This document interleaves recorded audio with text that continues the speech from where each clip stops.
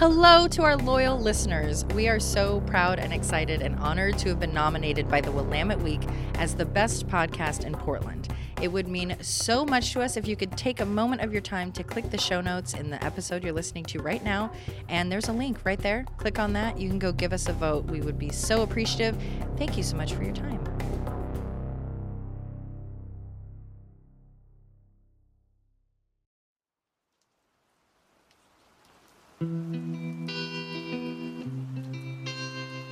There are nearly 20,000 murders annually in the United States. Perhaps it's the weather, but the Pacific Northwest has become the notorious home of serial killers and bizarre crimes. We're here to discuss those murders, To try to understand the motives, respect and remember the victims. and explore the humanity of it all. I'm Emily Rowney. And I'm Alicia Holland. And this is Murder in the Rain. In 1986, two young girls, both blonde, blue-eyed, and riding bikes, went missing 5 months apart. Their bodies were found in local parks, having been sexually assaulted and then murdered. The city of Tacoma, Washington, was sure that there was yet another serial killer on the loose, a monster who targeted pubescent girls. Michelle Welsh, a bespectacled girl with almond-shaped blue eyes, was 12 years old the day she went missing. About 10 a.m., March 26, 1986, Michelle took her two younger sisters to Puget Park to play. This was just before their piano lesson, which happened to take place just across the street. Before lunchtime, the girls realized they forgot to bring their packed lunches, so Michelle decided to ride her bike home, pick up the sandwiches, and bring them back for her sisters. While she was at home getting the lunches, her younger sisters walked down the road to use the bathroom of a local business. This was kind of far, so they expected to find their sister back in the park when they returned. When they got there, though, all they saw was Michelle's bike locked up and their lunches on the picnic table. No Michelle. Like many siblings and families, they had a unique call that they would use to signal each other when they were looking for them. The little girls called out to Michelle, "Doo!" There was no response. The girls knew something wasn't right, so they called their mom, Barbara. Police arrived on scene shortly after 3 p.m. to begin the search. They began canvassing the area and speaking with potential witnesses. One witness claimed to have spotted her around 1:30 speaking to an unidentified man. This was the last recorded sighting of young Michelle. The man was noted as being possibly Hispanic, 25 to 35, 5'8", with black hair and light-colored clothing. A 13-year-old classmate of Michelle's also reported to police that she saw a man underneath the Proctor Bridge, which was located inside the park, and that he kept looking over at the girls frequently, gave her the heebie-jeebies. She described him as white, 5'9", in his mid-20s, and wearing a Canadian tuxedo. Okay, she said jeans and a jean jacket. But, that's the official Same term. thing. Soon it was dark, and police knew it was time to call in search and rescue. And to assist in this, they actually brought a group of trained search dogs as well. One dog led police to Michelle's body. They found her in a makeshift fire pit in a gulch just after 11 p.m. Oh my gosh. That was really... It was fast. Yeah. Yeah. Oh my gosh. So she had been beaten, sexually assaulted. She had a knife wound at her throat. And in early reports, they said that the cut to the neck was actually her cause of death. But it was later determined that her cause of death was the blunt force trauma to her head from the beating. Michelle's body was swabbed and DNA from the killer was collected, even though at the time there wasn't a whole lot they could do with DNA. Neither of the men who were witnessed in the park were ever confirmed as being located by the police. However, sketches were made up and circulated, and tips began pouring in. Also, how hard is it? Like, it's hard enough to get a witness that's going to be accurate, let alone these children that are in a park. So it's like, probably... I know, you ignore kids all the time, right? Right. Exactly. And it's like they're probably talking about the same person, but it's like, yeah, I think he was Hispanic and this tall, and yeah, he was probably this old. I'm like, I think some of the people there were regulars, right? But Michelle was pretty well known, and a lot of her classmates were there, so maybe it was a little more reliable. Well, I just mean as far as the men go, You know, because like Yeah, when you're but a wouldn't kid, it weird you out if you're 13 and you see your 13-year-old friend talking to some person you've never seen? You might actually pay attention. True, but just perception too. I remember being 13, being like, I think they're 40 Oh, because for sure. they're Yeah. older than me. I So would they're never definitely believe a 40. kid that says mid-20s. Yeah. Chloe thinks I'm 20, or she did for a while. Right, and like 5'9". I'm like, Or she'll be like, no. my teacher's the same age as you, and you meet them and they're 20 years older. Cool, thanks, Yeah, kid. so that's a little not helpful, but at least there's something out there. It is, but they did get a tip that was pretty important that later they realized was important. At the time, it was just another tip. But someone had called in a man who claimed to have seen one of the men in the sketches at another park. So a park was nearby, but it was actually called Point Defiance Park. So it matches up. It's a good direction. Well, it was in Puget Park is when it happened, and he's saying in another park. Well, he yeah, saw but the park guy. to park, you know. 5 months later, another young girl went missing in Point Defiance Park, just a little over 3 miles away from where Michelle was found. Jennifer Bastian, who went by Jenny, was 13 years old and training for a YMCA bike tour of Lopez Island. Jenny planned a bike ride with a friend on her brand new Schwinn bike, but her friend backed out. Since the bike tour was so important to Jenny, she wanted to make sure she did a good job in the race. She decided to go ahead and train without her friend. She took her bike out at 2:30 p.m. on August 4th, 1986. Her plan was to ride the 30 blocks from her house to Point Defiance Park, where she could do the 5-mile drive, a popular paved path that looped through the park. She had permission to do this ride, but she was expected home at 6:30 p.m. as per the note she left her mom. Hours past the time she was expected home, her father called her mother, who worked the late shift, to let her know that Jenny had never come home. They alerted the police and a search kicked off. Late that night, police asked Jenny's parents for a piece of her clothing. Their search was not successful, and they decided to bring in scent dogs to help. For 3 days, police closed the Point Defiance Park to do a thorough search for young Jenny. Hundreds of people joined together to scour the park, and she was not located. Was Jenny kidnapped? Was she hurt? Was she lost? For weeks, Jenny's family agonized as they ran through every nightmare scenario in their minds. But then, the news no parent wants to receive. Finally, after 3 weeks, a couple of joggers discovered Jenny's body. Her and her bike were well hidden in the brush near 5 Mile Drive. She had been raped and strangled to death. The police located DNA in the crotch of the swimsuit she had been wearing, which was now found pulled around her ankles. Due to the eerie similarities of both of these cases, police were quick to determine there was a serial killer on their hands. This, of course, sent the city into a frenzy. Families were hesitant to let kids play outside or walk to school, fearing that any given moment one of them could be plucked up, raped, and murdered. Over the years, there have been many suspects. In fact, there were 2,300 names in the case files for these two little girls. Wow. That's what happens when you have a case that's been open for 30 years. 30 years, and the hunt for these little girls yielded little more than uncovering some regular Joes, some perverts, and some more murderers, just not the ones that committed these crimes. So who are the suspects? Let's talk about a couple of these gems that stand out. We're not going through all 2,000? No, I figured maybe we just pull a couple out. Oh, that seems We fair. could do some Patreon episodes of the rest of them. Number 1,322. All right, so suspect number 1, who looks like a possibility, David Fisher. On December 6th, 1989, a special broadcast played on TV outlining the case of Michelle and Jenny. So after the broadcast, a man named David Fisher was arrested. And let me tell you about this guy because he's a real piece of work. So at 29 years old, he worked at a Tacoma pet store. This is in 1970.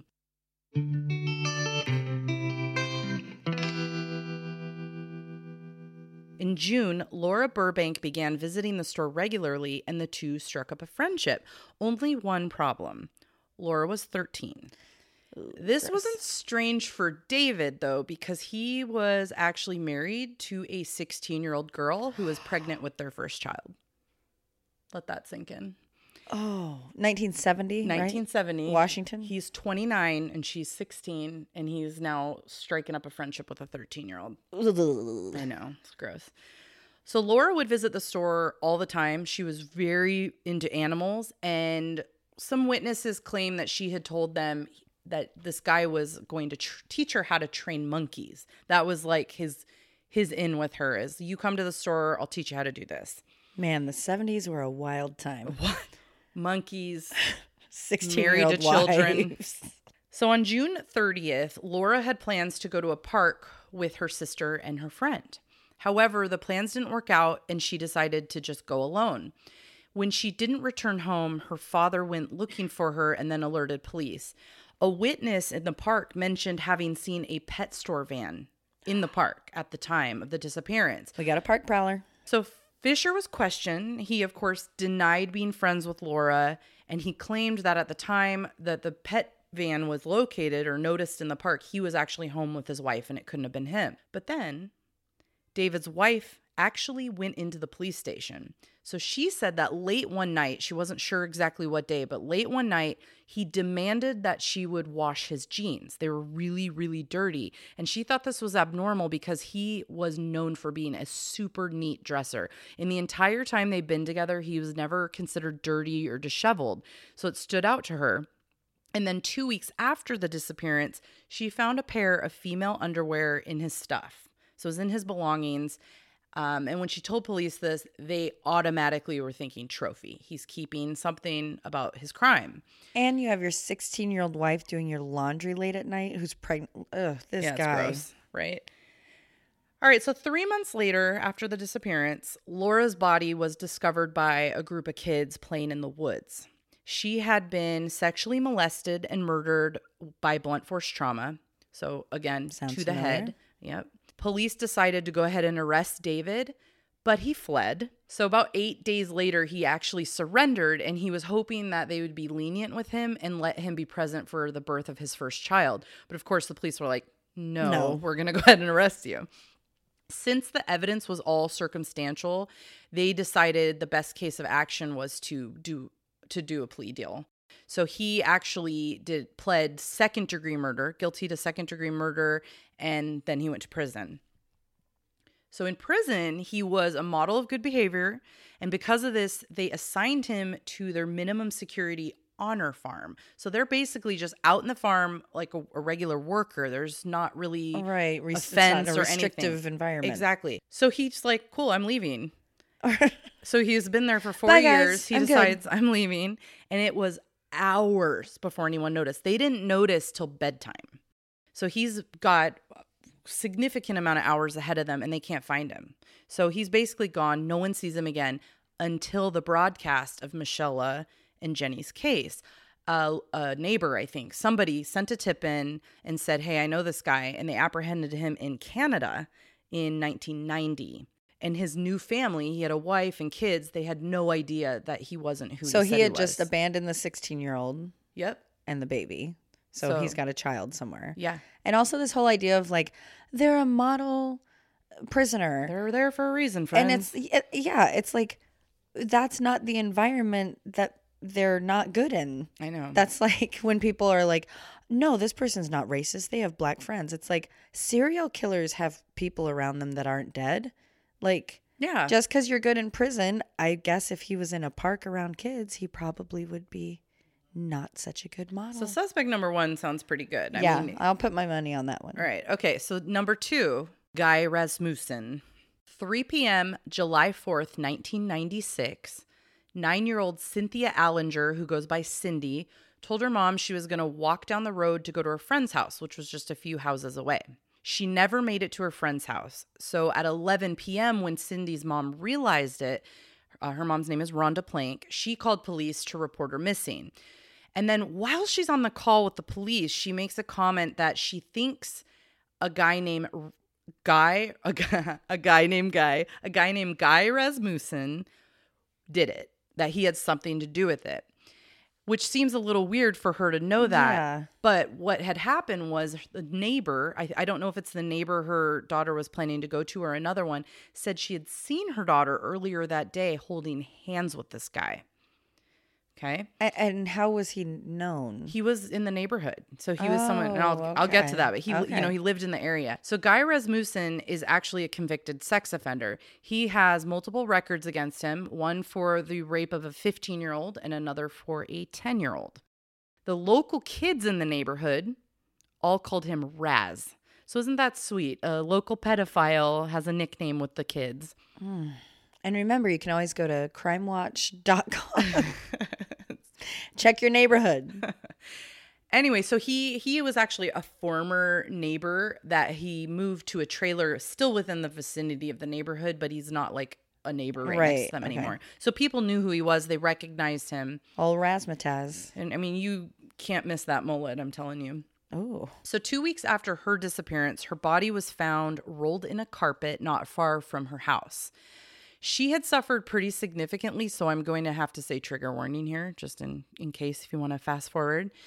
The medical examiner noted that she had been burned with cigarettes and beaten in the face so badly that it resulted in a broken jaw. She then had her underwear stuffed down her throat to gag her, and she ended up dying after being raped or during by being strangled. Multiple witnesses had seen Rasmussen with Cindy. So it wasn't just the one neighbor. Right. Multiple people came forward in different parts of the neighborhood claiming that they saw him holding hands, kind of pulling her along with him. Not forceful. Right, but just, we're going this way. Exactly. And she was how old? I'm sorry. 9. When police investigated Rasmussen, they found that he had clothing in his home that had Cindy's DNA on it. So they were able to very quickly match what they found on his clothing to her body since they had it in the morgue. He was ultimately charged with rape and murder in the first degree. The jury was split on the death penalty, so he ended up just going to prison with a life sentence, no parole. So he's out there still. And in 2014, he actually is working with lawyers to try and get the DNA retested, working with Innocence Project? Innocence Project, yeah. Really? Because, I mean, Washington has one of the highest rates of exoneration for DNA retesting. Right. So he was trying to get on that train. But lo and behold, later that year, he stepped back and pulled it because prosecution was like, go ahead. I'm not going to stop you. We know our case is solid. We stand behind everything. There's no circumstantial evidence here. And Innocence Project is really thorough about what cases they take and when they do it. Yeah, so like it may just not have gone anywhere and yeah. he stopped, but he was trying to work with them on that. Wow. Nice try, scumbag. So here's the thing about these two guys. They look perfect on paper for these murders, but it wasn't them. They were never arrested and charged. Really? In the end, they were basically determined to have not been possibly the suspects. Yeah, I wouldn't put it on the moved second guy because it doesn't match up. Like the torture and that's pretty like, dark. The first guy, though, the first sounds guy's a lot like checking all the boxes. But it is also convenient. The blunt force trauma is like pretty easy to do with like a tree branch or a rock or your fists. They didn't get very far. They looked into a lot of suspects, but the cases remained open for 30 years.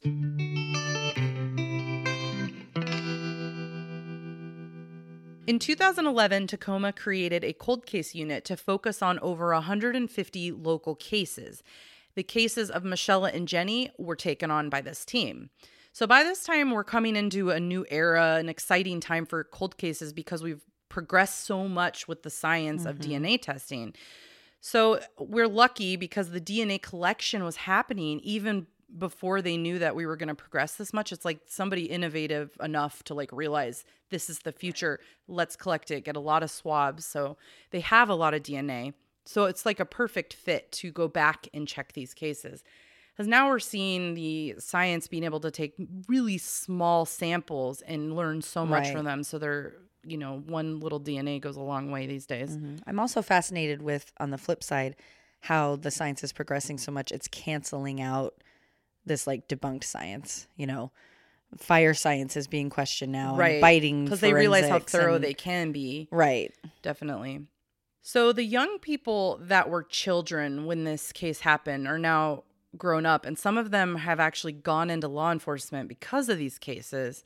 And one of these people is Detective Lindsay Wade. So she's actually from Tacoma.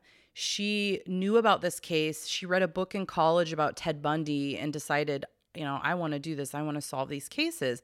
So she worked her way up through the ranks, became a detective, and in 2013, she joined Detective Gene Miller on the Tacoma Cold Case Unit. So they were leading it together. They decided, let's get our fresh eyes on this case. Where do we start? DNA. Let's start there. So Michelle's case had plenty of DNA. It was found all over her body. And since she was found within the same day, it's like a perfect case for DNA because it was untouched. When they sent it to the lab for analysis, it did not have a matching CODIS, but now they at least have a profile to work with. So they can put it in, and now any other DNA that they come through CODIS, it would match to her case. And I would imagine they could at least narrow down, say it's this genetic makeup, and so they had eyes, a profile. hair, Absolutely. We'll talk about that in a minute. Now, Jenny's case was a little bit harder because, as you remember, she was found 3 weeks. So she was significantly decomposed, which isn't so great for DNA.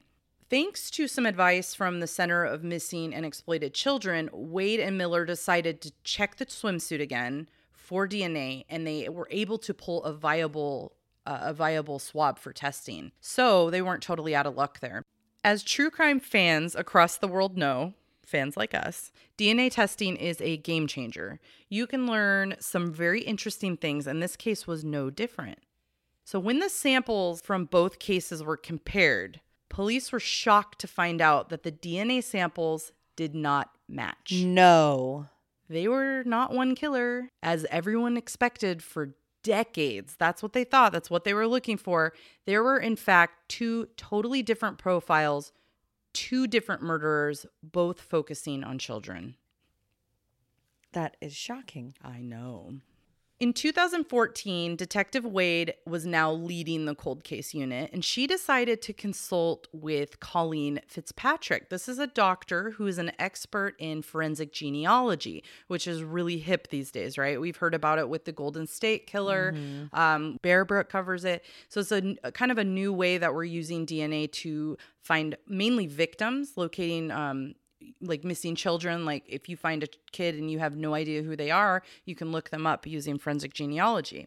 So forensic genealogy is the use of DNA that has been submitted by civilians to public databases. So we know these like 23andMe. I did one last year. Ancestry.com. Yeah, you spit into a vial, you send it in, and then you can see all your cousins. She is proposing, let's use this to try to narrow down who these people are, which is kind of there's a debate going on with it, but she said, I don't know if I trust it, but why not give it a try? We have 2,300 people, so let's at least try to narrow it down. So what Fitzpatrick did was compare the DNA they had with all the DNA in the public databases that she could have access to, and they narrowed it down. So soon they found a name that stood out, and the name was Washburn. So it's weird that it stood out because it was already in the case file, but not as a suspect. This was a witness in Michelle's case. If you recall, I mentioned a witness who had called police to say someone in Point Defiance Park looked an awful lot like the sketch from Puget Park in Michelle's case.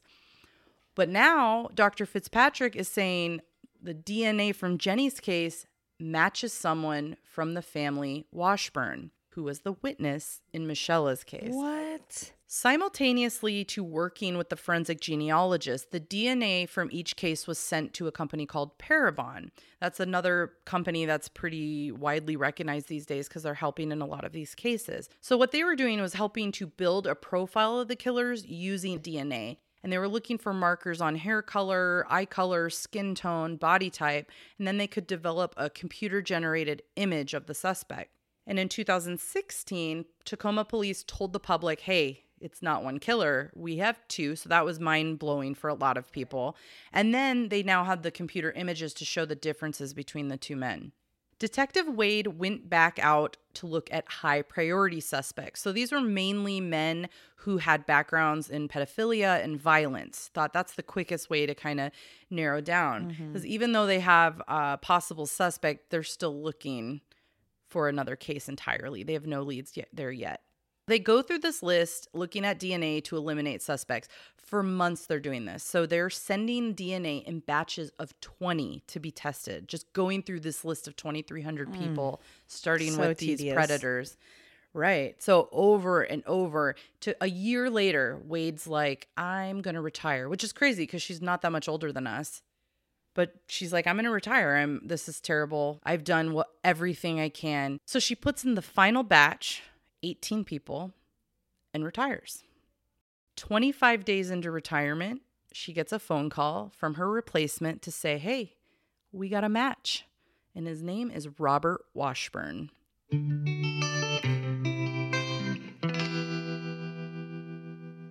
Robert Washburn, the man who had called for the tip in Michella's case, was at the end of the long list because he was not a high priority. He had no record whatsoever. But he's now identified as the primary suspect in a rape and murder case. He's living in the Midwest, and the police contacted him to get his DNA, and he offered it. So he knew they were like eliminating onto him. Right. No, he just thought, oh, I'm eliminating myself from this 2,000 people. They're never going to catch me. If he sends it in, bing, bang, boom, they have a match. So now her case is closed. Jenny's case is solved. We know who it is. Court system takes over. But we still have Michella's case. And did they ever figure out, like, in your research, did they ever say, like, anything he said as to why he called in? We'll talk about it a little later, actually. Yeah. Okay. That's a big question I think a lot of people had on their mind. So we still have Michella's case open. In 2018, police went to Parabon again to try to get more help with Michella Welch's case. By looking for DNA that was publicly available, they were able to match with family members in the system. So they, from all of the thousands of people in there, were able to narrow down to 2 brothers. And from there, they're like, let's just follow them around and get some DNA because now we don't have 2,000 we're going through now. Right, we just have these 2 people. This is really easy. So the police followed him around, and one of the brothers was at a restaurant. So the cop just went in and got a napkin from his plate after the waitress took it. And it was a match. So then they pulled him over for a traffic violation and arrested him, which was probably a shock for him. Right. I don't think he had any clue. People will like say these 2 guys they just look like an old grandpa, like someone who just would never hurt a fly, and they have no record. Neither of them, no record. This guy, he's a nurse, like caring for people. Yeah, he's a murderer. It's just mind-blowing. So this month, the subject in Michella Welch's case, Gary Hartman, was charged with first-degree murder. This investigation is still going, though. Police are currently using warrants to search his residence and his work. So we have a lot to look forward to. I'm sure they'll strike a plea just to kind of save the families. But maybe we'll see a big trial. But I think they have a lot of evidence to look through, and there are a lot of cold cases, so maybe they're going to find some connection. Now, Jenny Bastian's murderer, Robert Washburn, agreed to a plea deal. So he, as part of his plea deal, he had to say he was guilty to first-degree murder. In exchange, there was no like rape charge or anything. He gets a 320-month sentence with no death penalty. Now, they said you're required to tell the court what happened to her, and all he gave was a couple of sentences. He said he grabbed her arm, yanked her into the woods, and strangled her. No other detail. No reason why he did it. Didn't talk about the rape. And her family clearly doesn't think that's enough. Like, they want to know, was it premeditated? Was it spur of the moment? They still hold out hope that he will eventually tell them. So I think everyone's happy he didn't get death penalty. Maybe he's going to be more likely to tell them what happened. And that's kind of fascinating. Like, will there ever be enough information for them? You know, because it's like, no. Well, the one how thing, does that? Her mom wants to know, why did he call in the tip? I think he was planning it. I think it was premeditated. He's like, oh, this guy somebody raped someone. I want to do that. I could blame them and I can get away with it. Like planting that he saw. Yeah, like a copycat. Yeah, I don't know. But it's in the same park. It is a huge park, so it is hard to find people. But 2 questions. Yeah. About how old were these guys when it happened? Like back in their the 20s. 80s? In their 20s? Yeah. And so they're 60s and 20s like or 30s maybe, because I think they're in their 60s now. It's been 34 years. And then do either of them, I haven't seen their pictures yet, do they match anything of what was, I mean, obviously not one of the his sketches I think is pretty close. But again, he was so young and now they're like white haired and they were blonde. It's interesting. Wow. I don't think those sketches led to anyone like, I know that guy. But how wild if like with this other guy, they start running all this stuff and they get to close a bunch of cases or something. Well, this is what I hoped for. So this is great. I'm really glad we've closed these cases, and it is what people are calling like a new type of investigation now. We're in this whole new world of DNA where you cannot hide as a killer. Like, you have nowhere to go because you can't control if your family members upload their DNA to GenMatch or whatever. Anybody can do that. And lo and behold, dad over here is a murderer. You just don't know. But I'm thinking about all these other cases and really excited to see if they're able to get anything. So because of that, I pulled a few cases that are very similar. And I'm assuming the cops are looking into this right now. So let's just talk about these a little bit. Yeah. So Carla Wright, 12 years old, she had asked her mother for a ride to school on January 7th, 1980. But mom had a doctor's appointment, so she said, no, walk, get your ass to school. So at 8 a.m. that morning, she left for school and took a shortcut to Gray Junior High. But she never showed up to school. She never came home. Her mother reported her missing. They couldn't find her. 12 days later, her body was found near the trail she had walked, hidden under a piece of plastic, and she had been raped and strangled. Angela Meeker, 13, went missing July 7th, 1979. She was on her way to Tacoma Mall to pick up a birthday card for her friend. And the last person to see her was a male acquaintance who said he gave her a ride to the Payless shoe store, and no one has ever seen her since. Shalisa Lewis, 14, stepped off the bus on her way home from school February 2nd, 1996. 3 weeks later, her body washed ashore at Seattle's Discovery Park. There were no signs of struggle, and her death was ruled a homicide by drowning. Her final words were left in her diary, and it read, "Dear God, I know you have a reason for everything, and it all works out in the long run, but I just don't get it." Whoa, haunting. I know. Andriana Jackson, 10, went missing the morning of December 2nd, 2005, while she walked from her apartment to her school, Tillicum Elementary. She didn't know it, but school had been canceled that day due to weather. The following spring, 2 boys found her body in a bush less than 2 miles from her home.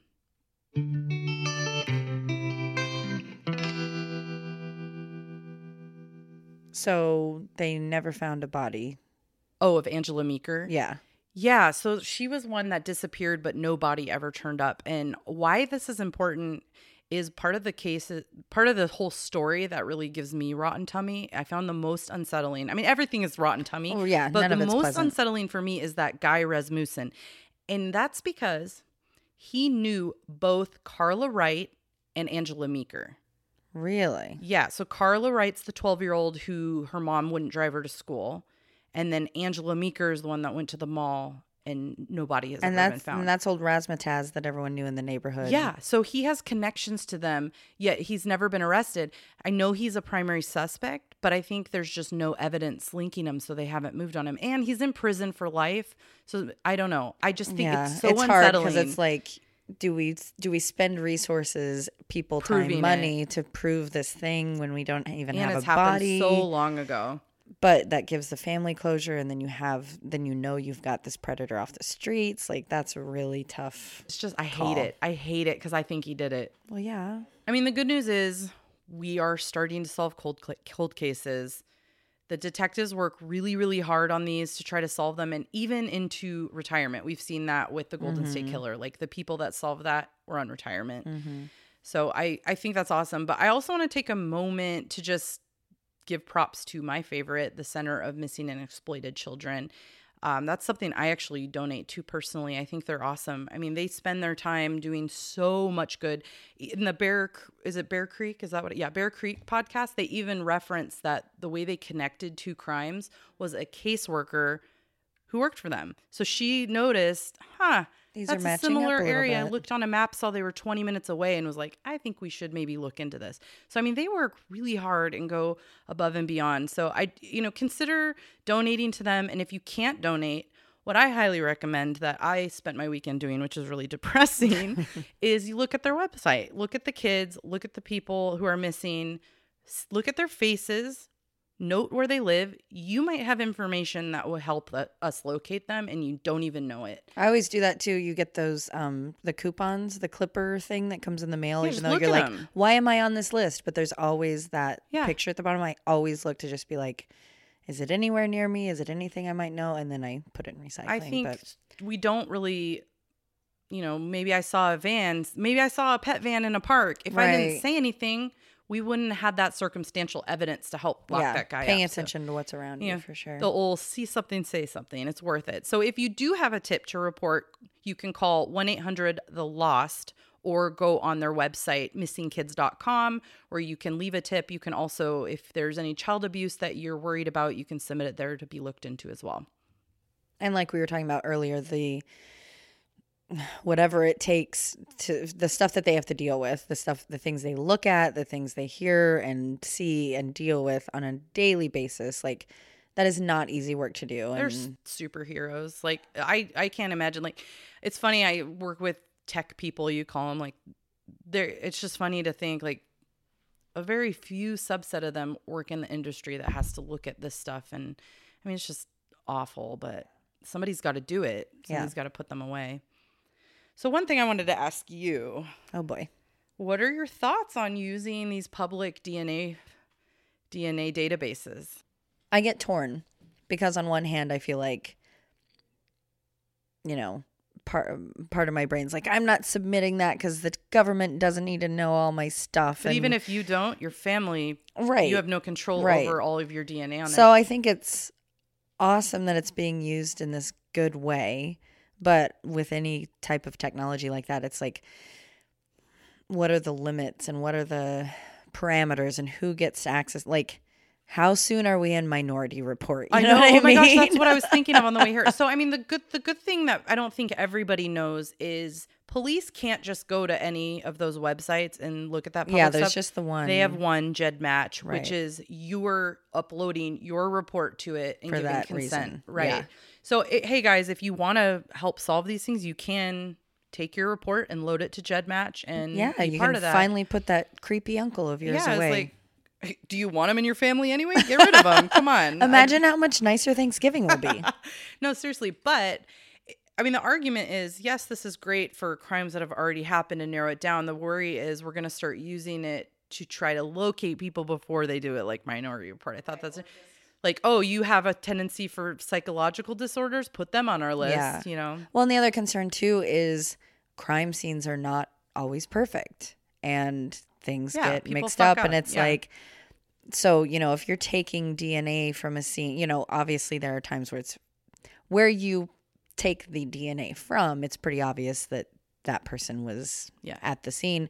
But there are times where there are items around the person and they're like, oh, look, we found this hair clip or we found this garbage. We talked about that Green River Killer episode where it's like he would put other things there. DNA there. And it's like, oh, if you found some gum in the hair of this victim because I happened to toss my gum out the window and didn't know there was a body there. And now you're doing all this match. And then next thing you know, you have a warrant for my arrest based on all this stuff, which is factual but mixed up. Like that's something in my head of just like, but that's not going to be enough to put you in jail. Like they use it as a map to get to someone, and then they do the testing to really get them.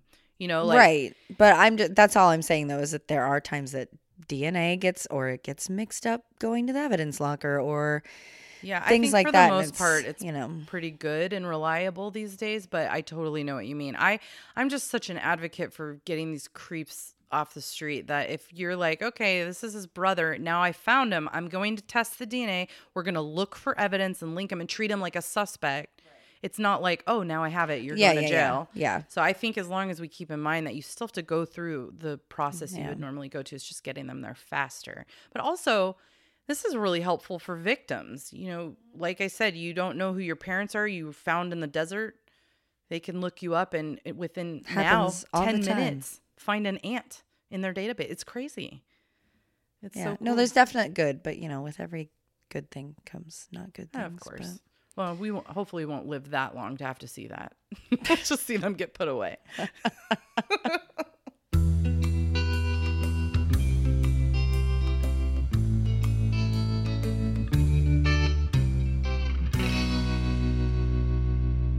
We're live. We're Coming live at you live from Vancouver, Washington. Wow.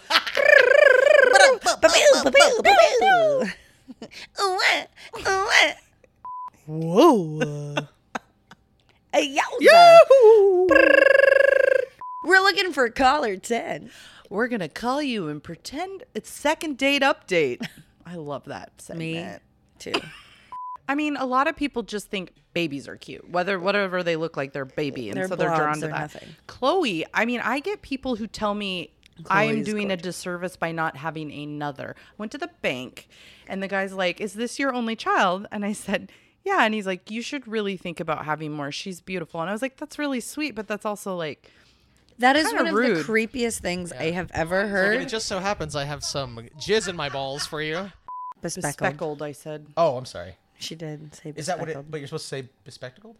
Glasses? Are we talking freckles? I am talking Okay. glasses. Okay. My understanding, it's bespookled. I didn't know. You're talking about someone that was startled, right? Bespookled? Bespookled. I like that. Is she okay? Yeah, she'll be fine. I messed up. I think I made her real mad. No, she's just frustrated with herself. Yeah. It's fine. This is fun because we can whisper talk about her and she doesn't know that we're talking about her. All right. So oh no. About 10 a.m. in March 1986, Michelle took her two younger sisters to Puget Park to play prior to their piano lesson, which took place just across the street.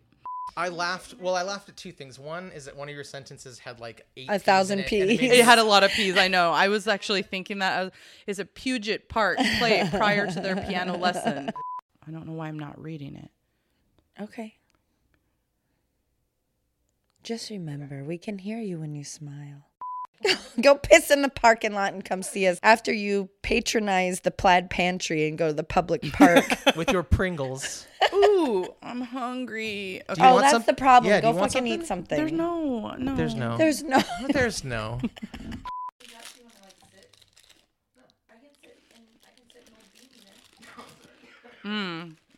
You're good. I did that with a friend of mine once when I was like 13 or 14. We just like sat in front of the fridge with it open, and like one of us was blindfolded at a time, and we just take something out of the fridge and feed it to them, and then they would try Oh my to god, guess what it that's so was. great. It was really fun. No, I was like in a group of friends talking, but it was kind of, I think my arms were crossed, but it was like the way my feet were perpendicular with my knee like kicked out. Yeah. I couldn't believe it. I'm like, why would I get in trouble for that? That's nuts.